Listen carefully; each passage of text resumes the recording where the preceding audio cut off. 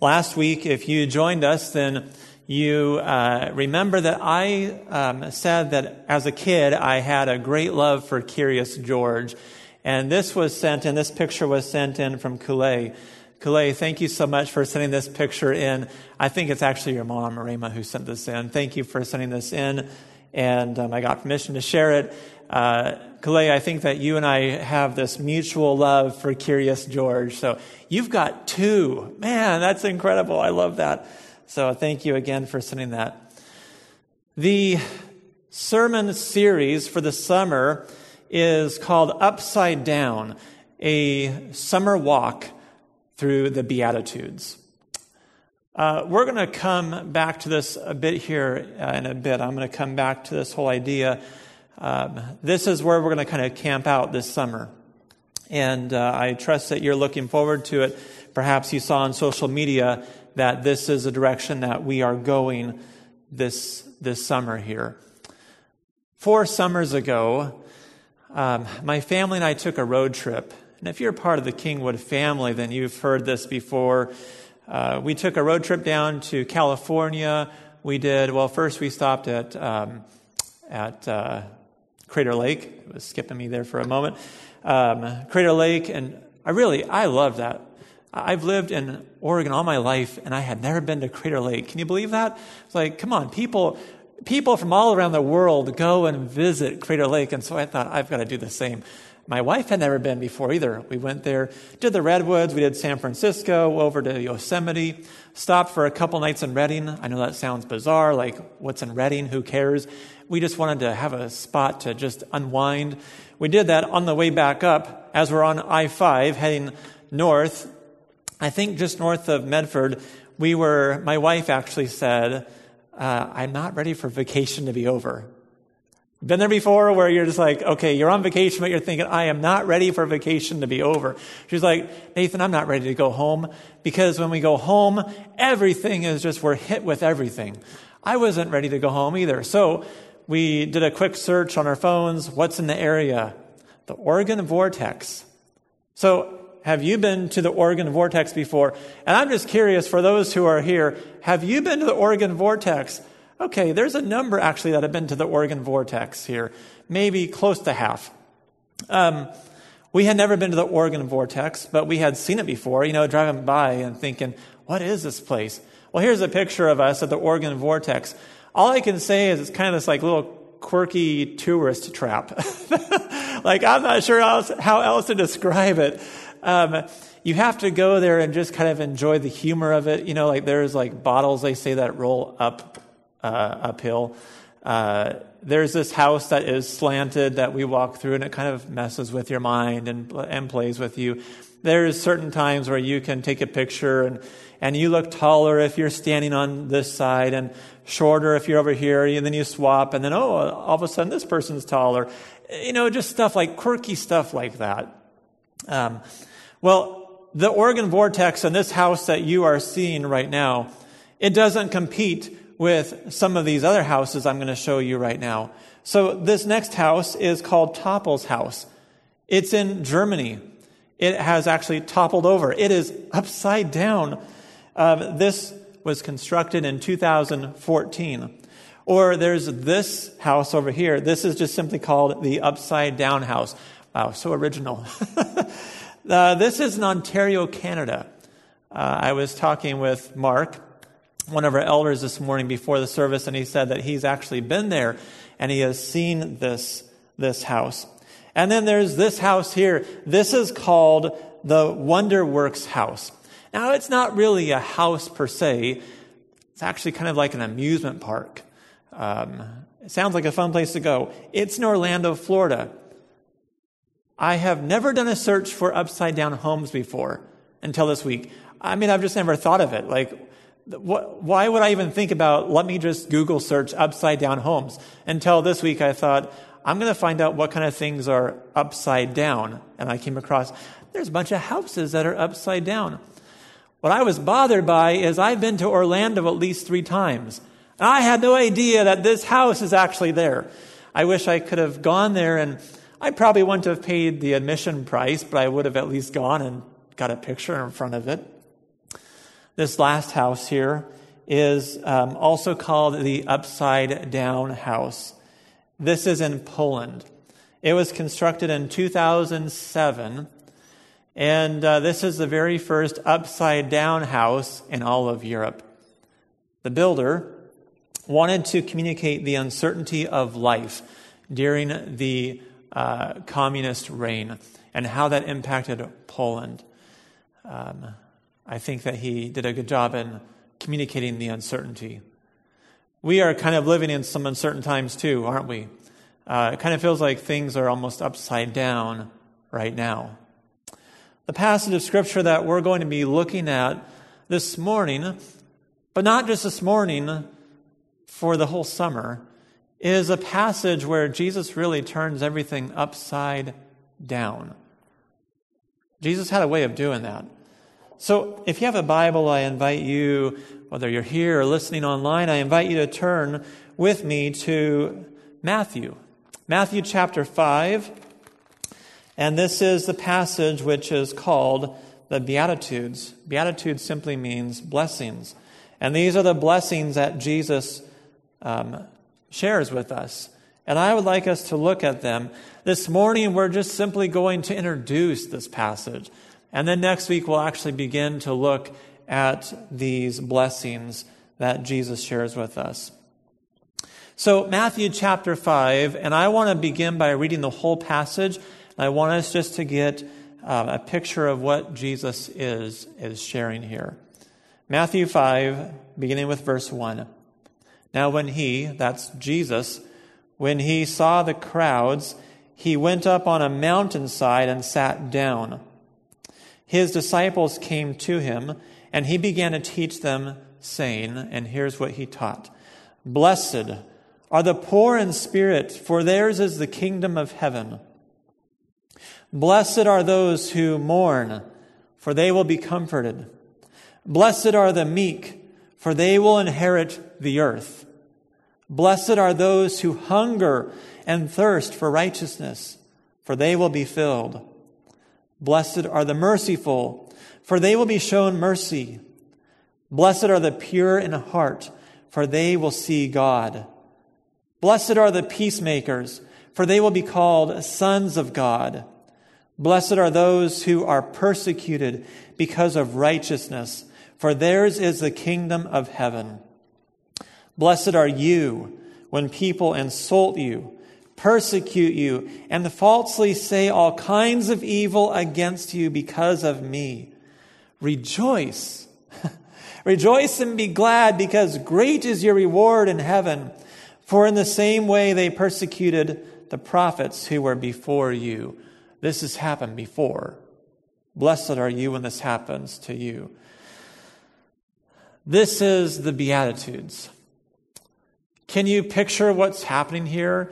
Can you get a picture in your mind of this moment? We have Jesus who is with the crowd, and he goes on a mountainside. His disciples follow him, but the crowds follow him as well.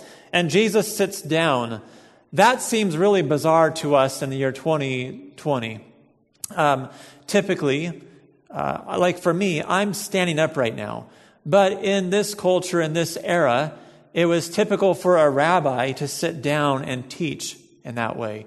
If the rabbi was standing up, it was almost a way of saying, this is far too informal. So a rabbi would sit down.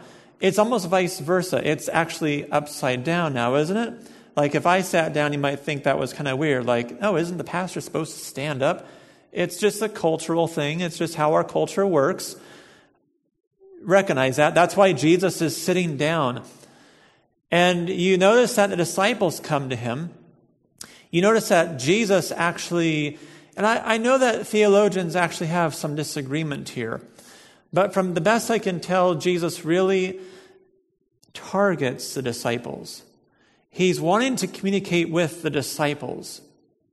Now, I recognize, though, that the crowds are definitely listening in. I know that because if I just turn the page over to chapter 7, the last verses, 7 Verse 28, when Jesus had finished saying these things, the crowds were amazed at his teaching. So these great crowds had been listening in. They're kind of like, I want to hear this message. And I think it had to just shake them. They were awestruck. This is amazing. I've never heard anyone speak with such authority. This is crazy. And I think the things that Jesus was sharing were just like, wow, that's quite something what you are saying there, Jesus.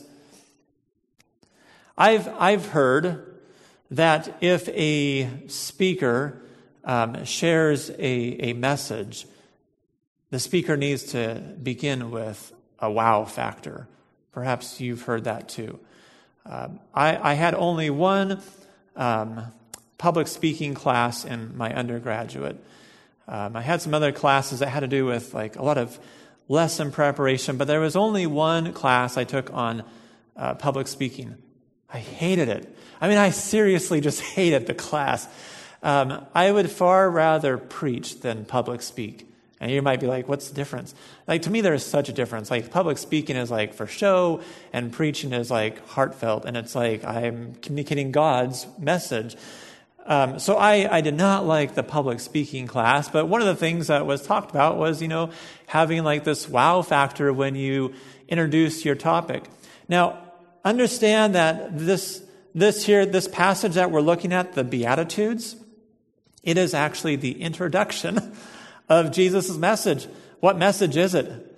It's the greatest message of all time. It's called the Sermon on the Mount. We can figure out why, right? Because Jesus is on a mountain. And because he's on a mountain, there's these crowds here. He's preaching, and this is called the Sermon on the Mount. It wasn't actually called the Sermon on the Mount at this time when Jesus did this. It has become known as the Sermon on the Mount. But I think that Jesus really started with a huge wow factor. Can't you agree? I mean, to hear words come out of Jesus' mouth like what I just shared with you had to be just like, Jesus, what are you talking about? Blessed are the poor in spirit. Come on. Blessed are those who mourn. Blessed are those who cry. What? Blessed are the meek. Blessed are the merciful. What? Like, do you see what I'm saying here? I think there was some wow factor. I don't know that Jesus was necessarily trying to just like, I'm just trying to wow them. I don't think he was doing that. I think he was just trying to communicate the truth. And in God's kingdom, the truth is oftentimes upside down. So the very things that you and I tend to think, this is what leads to a blessed life, are wrong. Jesus is saying, you have it all upside down. Turn it around. Understand things as I see them. Understand things as the Heavenly Father sees them. And Jesus is communicating, this is what leads to a life of blessing. Notice that Jesus uses this word, blessed, 8 times here. Blessed are you. Blessed are you when this happens. The word blessed, some translations use the word happy, and perhaps out of those who are with us this morning, maybe you have a different translation, and perhaps you have a looser translation where it says happy. Happy are you. I'll come back to this idea of happiness here in a bit. I want you to think with me about what makes you happy. What makes each of us happy? What makes you happy? Like, just think about this last week. I think some of the things that make us happy can be rather superficial. It might be, yes, the DQ Blizzard of the month is my favorite. Oh, that makes me happy. There's nothing wrong with that. Or maybe it's, yes, gas dropped 10 cents more. Like, that makes me happy. I am happy that gas has been cut in half, basically, right now. That makes me happy. Perhaps that makes you all happy. The unfortunate thing is we can't drive anywhere. We're all stuck at home. Like, we're not filling up. Okay, but, when we see gas prices drop, that makes me happy. That probably makes you happy. Or maybe it's, Yes, my Dutch Brothers gift card or my stamp card is full. Yes, I get a free drink. Or if you're Java Crew, yes, I have a free Java Crew coming to me. This last week I went to Java Crew with one of the guys from our church, and while we're there, lady behind the counter, I pulled up my punch card. She takes it and she filled up my card. Here you go. That made me happy. Like, she didn't have to do that. It wasn't double punch Friday, but she, just like, here you go. There you go. You get a free drink. Thank you. Like, that made me happy, but, and there's nothing wrong with that. I'm just saying it's a little bit superficial. Again, nothing wrong, but it's not going to last, right? Or how about this one? Yes, I have a new pair of socks on. Why is it that new socks make us so happy? I'm not sure, unless I'm the only one. I get a brand new pair of socks and I'm happy. Like, it feels good. Doesn't it feel good? But see, the thing is, all of these things here I'm mentioning, they can be taken. So like what happens like 9 months down the road and my favorite pair of socks has a hole in them, as happened yesterday to me. I'm wearing a pair of socks and I put them on. I'm like, how'd those holes get there? So I had to put them in the rag pile. I'm going to use them on the car now. Okay, that's fine. That's what I do with my socks. But they're not making me happy anymore. I got to go buy a new pair of socks to make me happy now. And that's okay. But this whole idea of happiness, I want you to think honestly. As I need to think honestly. What makes me happy? What makes you happy? This passage here, when Jesus is saying, blessed are you, Jesus isn't talking as you and I are talking. Like, he's not talking, hey, this is what makes you happy. I think if he was saying that, it would not make sense. Happy are you when you cry? No, Jesus' definition for happiness runs so much deeper. Like, truly happy. If you want to be truly happy, if you want to be blessed, one of my favorite theologians, contemporary theologian, his name is R. Kent Hughes, former pastor of College Church in Wheaton, Illinois. He has said that the idea here that Jesus is getting at is really approved. Like, when he says blessed, he's saying you are approved. This is what helps you gain God's approval. This is what helps you understand God's approval. Follow me here. When we have God's approval, it can lead to this deep-seated sense of happiness. Like true happiness. Approval can actually lead me to a sense of blessing, a sense of true satisfaction, contentment, happiness. But it is found based on God's approval. Max Lucado has described this word blessed here in this way. He said, this is the applause of heaven. It's heaven saying, yes, blessed are you. Blessed are you. You get God's approval. You get the applause of heaven when? When you live like this. When you turn your life upside down. This is what causes you to gain God's approval. This is what leads you to God's blessing. I want to pause here and ask the online audience and those who are here this morning, are you okay with where Jesus is going here? I'm asking you that because in our culture, our Christian subculture, how often you and I pursue happiness. Or I should ask, how often are we pursuing happiness? You've heard this, no doubt. Well, at least she's happy. At least she's happy. Or, I just want him to be happy. As if that's what matters the most. So the problem is, what happens when happiness collides with God's holiness? So what? We're going to be okay with, well, that made you happy, but that goes contrary to what God says. That does not bring the approval of God. You see, I think as Christians, we long so much, whether we admit it or not, we just want to be happy. We're American Christians, and I think in our culture here, we long for happiness. I am not longing for a miserable life, and I'm not suggesting that any of us here this morning be longing for a miserable life. But again, when happiness and holiness collide, which road will you choose? I think that Jesus is saying, hey, you want real happiness, if you want deep-seated happiness, the sense of God's approval, it's going to come in a way that you don't expect. And it is going to come by you pursuing the holiness of God. You pursue the holiness of God and the happiness, true happiness, can follow. The Beatitudes, again, are just simply flipping everything upside down. All of the ways that you and I think. Jesus is flipping this upside down. This really shouldn't surprise us, should it? I don't think it should, because Jesus often taught using paradox. Like, he was a master at this. I was thinking about a couple illustrations of this. Matthew 20, verses 25 and 26.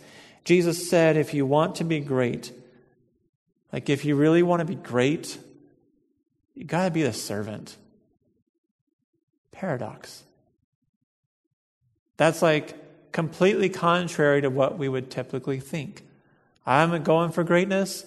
Well, the road to greatness is found through servanthood. That's a paradox.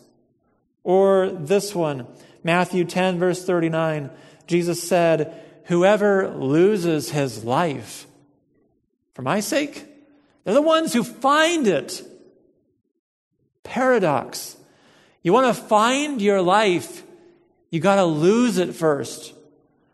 Or Matthew chapter 11, verses 29 and 30, Jesus said, take my yoke. Yeah, you heard me. Take my yoke upon you. Learn from me. Why? Because I am gentle. My yoke is easy, and my burden is light. Jesus is saying. It's a paradox. Luke 6, verse 38, Jesus said, give. Give. And when you give, it will be given back to you. It's a paradox. Paradox simply means like using our human mind, we think that makes no sense. But the more we stop and think about it, the more we start to say, oh, hang on, maybe this does make sense. I think I understand what God is getting at here. Yes, this does make sense. These Beatitudes here, this is paradox. Blessed are the poor in spirit. That's not the way we like to think. I don't want to think that way. Blessed are the poor in spirit. Those are the ones who are blessed. Those are the ones who have God's approval. Blessed are those who mourn. You're kidding me. I don't want to hear that. Blessed, the last one on this list, greatly bothers me. Blessed are the persecuted. I don't want to hear those words. I don't like to hear those words. Yes, Jesus is saying, yes, blessed are you. When people falsely say all kinds of things against you, great is your reward in heaven. Paradox. This is what Jesus is getting at. The way that you and I think goes contrary to the way that God thinks. I want you to take note of this. And I heard this, I read this last week as I was preparing for this message. Perhaps I've heard this before. If I've heard it before, I honestly just forgot about it. But it was kind of like that aha moment where I read this. The Beatitudes describe the life of Jesus. These Beatitudes that Jesus begins the Sermon on the Mount with saying, you want to be blessed? Here's how you're blessed. This is a life of blessing.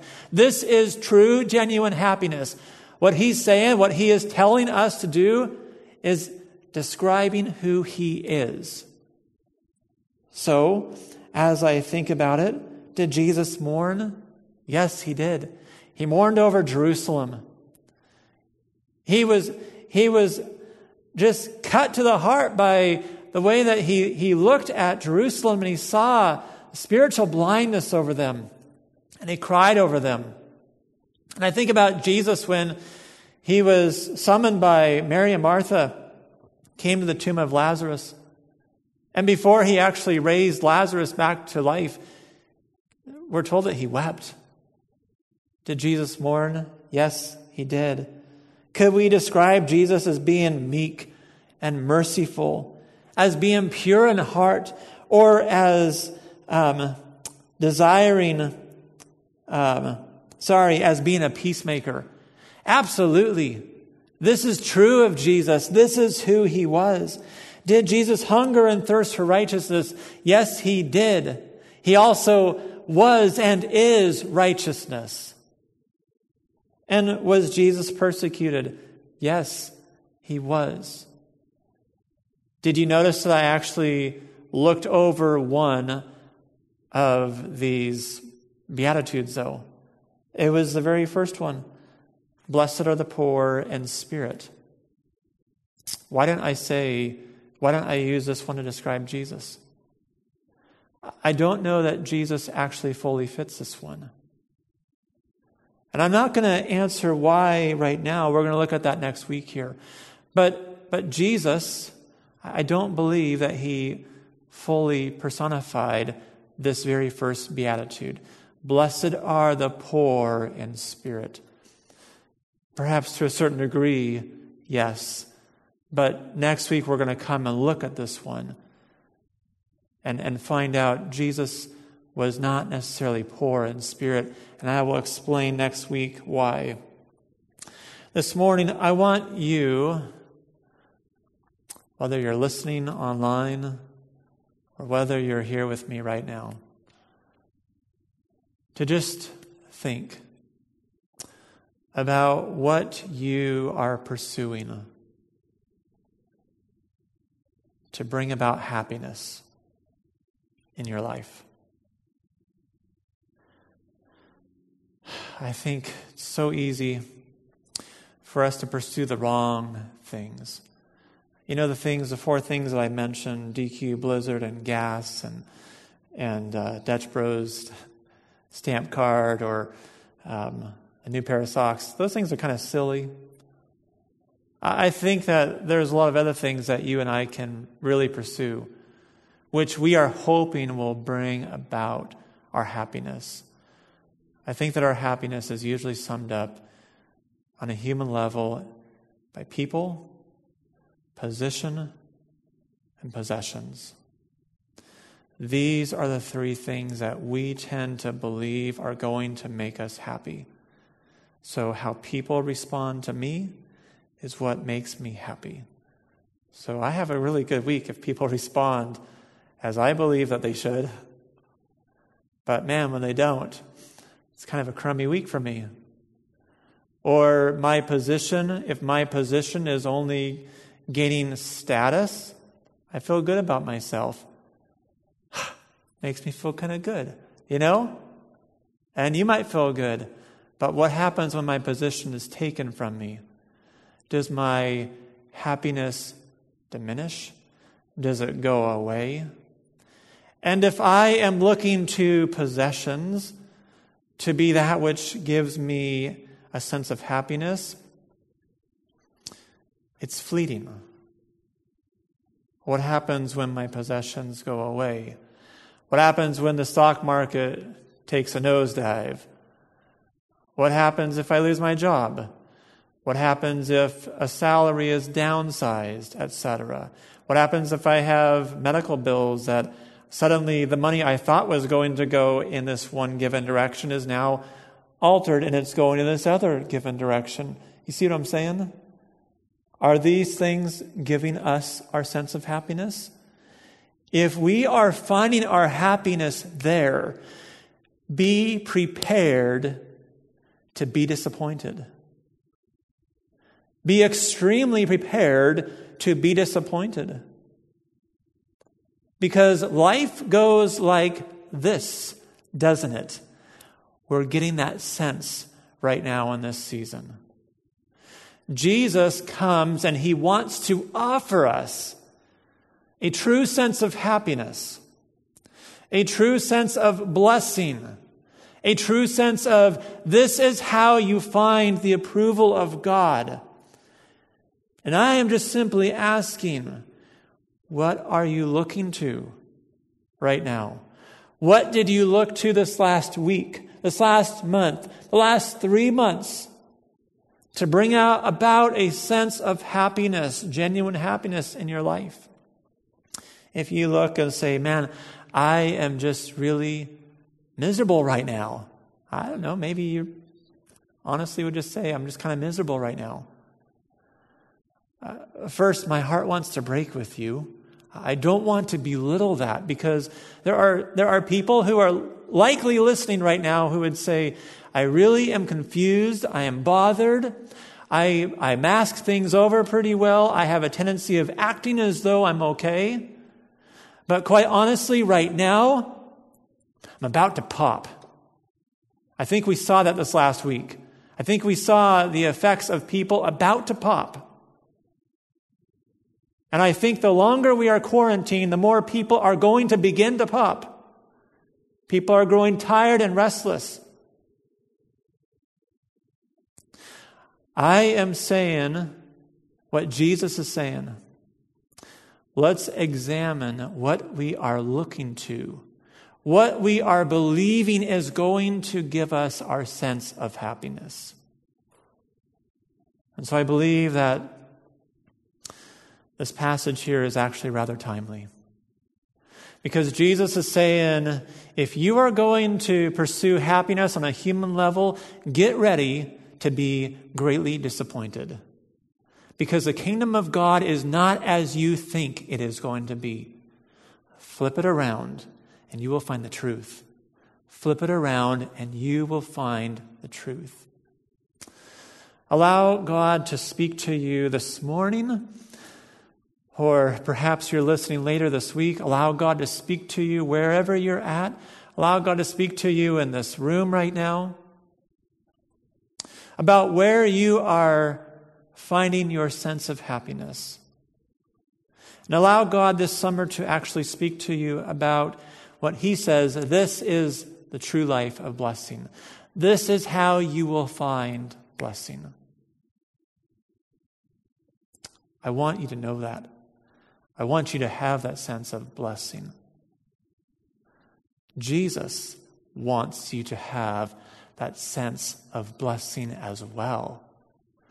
This is why He addresses this. This is why He begins a Sermon on the Mount with these Beatitudes.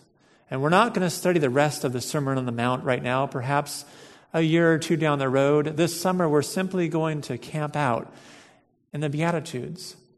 This is the description of a blessed life. Do you sense as though your life is a reflection of that blessing? Get ready to examine the words of Jesus. Let's pray. Lord Jesus, I thank you. I thank you for the words that you gave us here in this text. Thankful that we have this 2,000 years later. I also recognize that it is so easy for us to get caught up pursuing the exact things that do not lead to genuine happiness. It is so easy for us to believe that our happiness is found in pursuing things of this world, perhaps people or positions or possessions. God, I pray that we would recognize that. And I pray that we will allow your Spirit to speak to us this summer about what leads to a genuine life of blessing. I long for us as a church body to have this sense of blessing. In the midst of a culture which has, I feel this last week has just gone mad. I know it's not everyone. I'm so thankful for that. But I feel like people are confused. I feel like there is turmoil right now. God, in the midst of this, you are able to bring this genuine sense of blessing, of deep-seated happiness. And I pray that we might know that. And also recognize if we feel like we are lacking in this area, that we would recognize that and know that you are the one who will bring this to us, that you will give this, you will deliver this to us. Lord, teach us. Teach me. Teach me as well. I need this. So, Lord, we are looking to you right now. We pray all of this in the name of Jesus. Amen.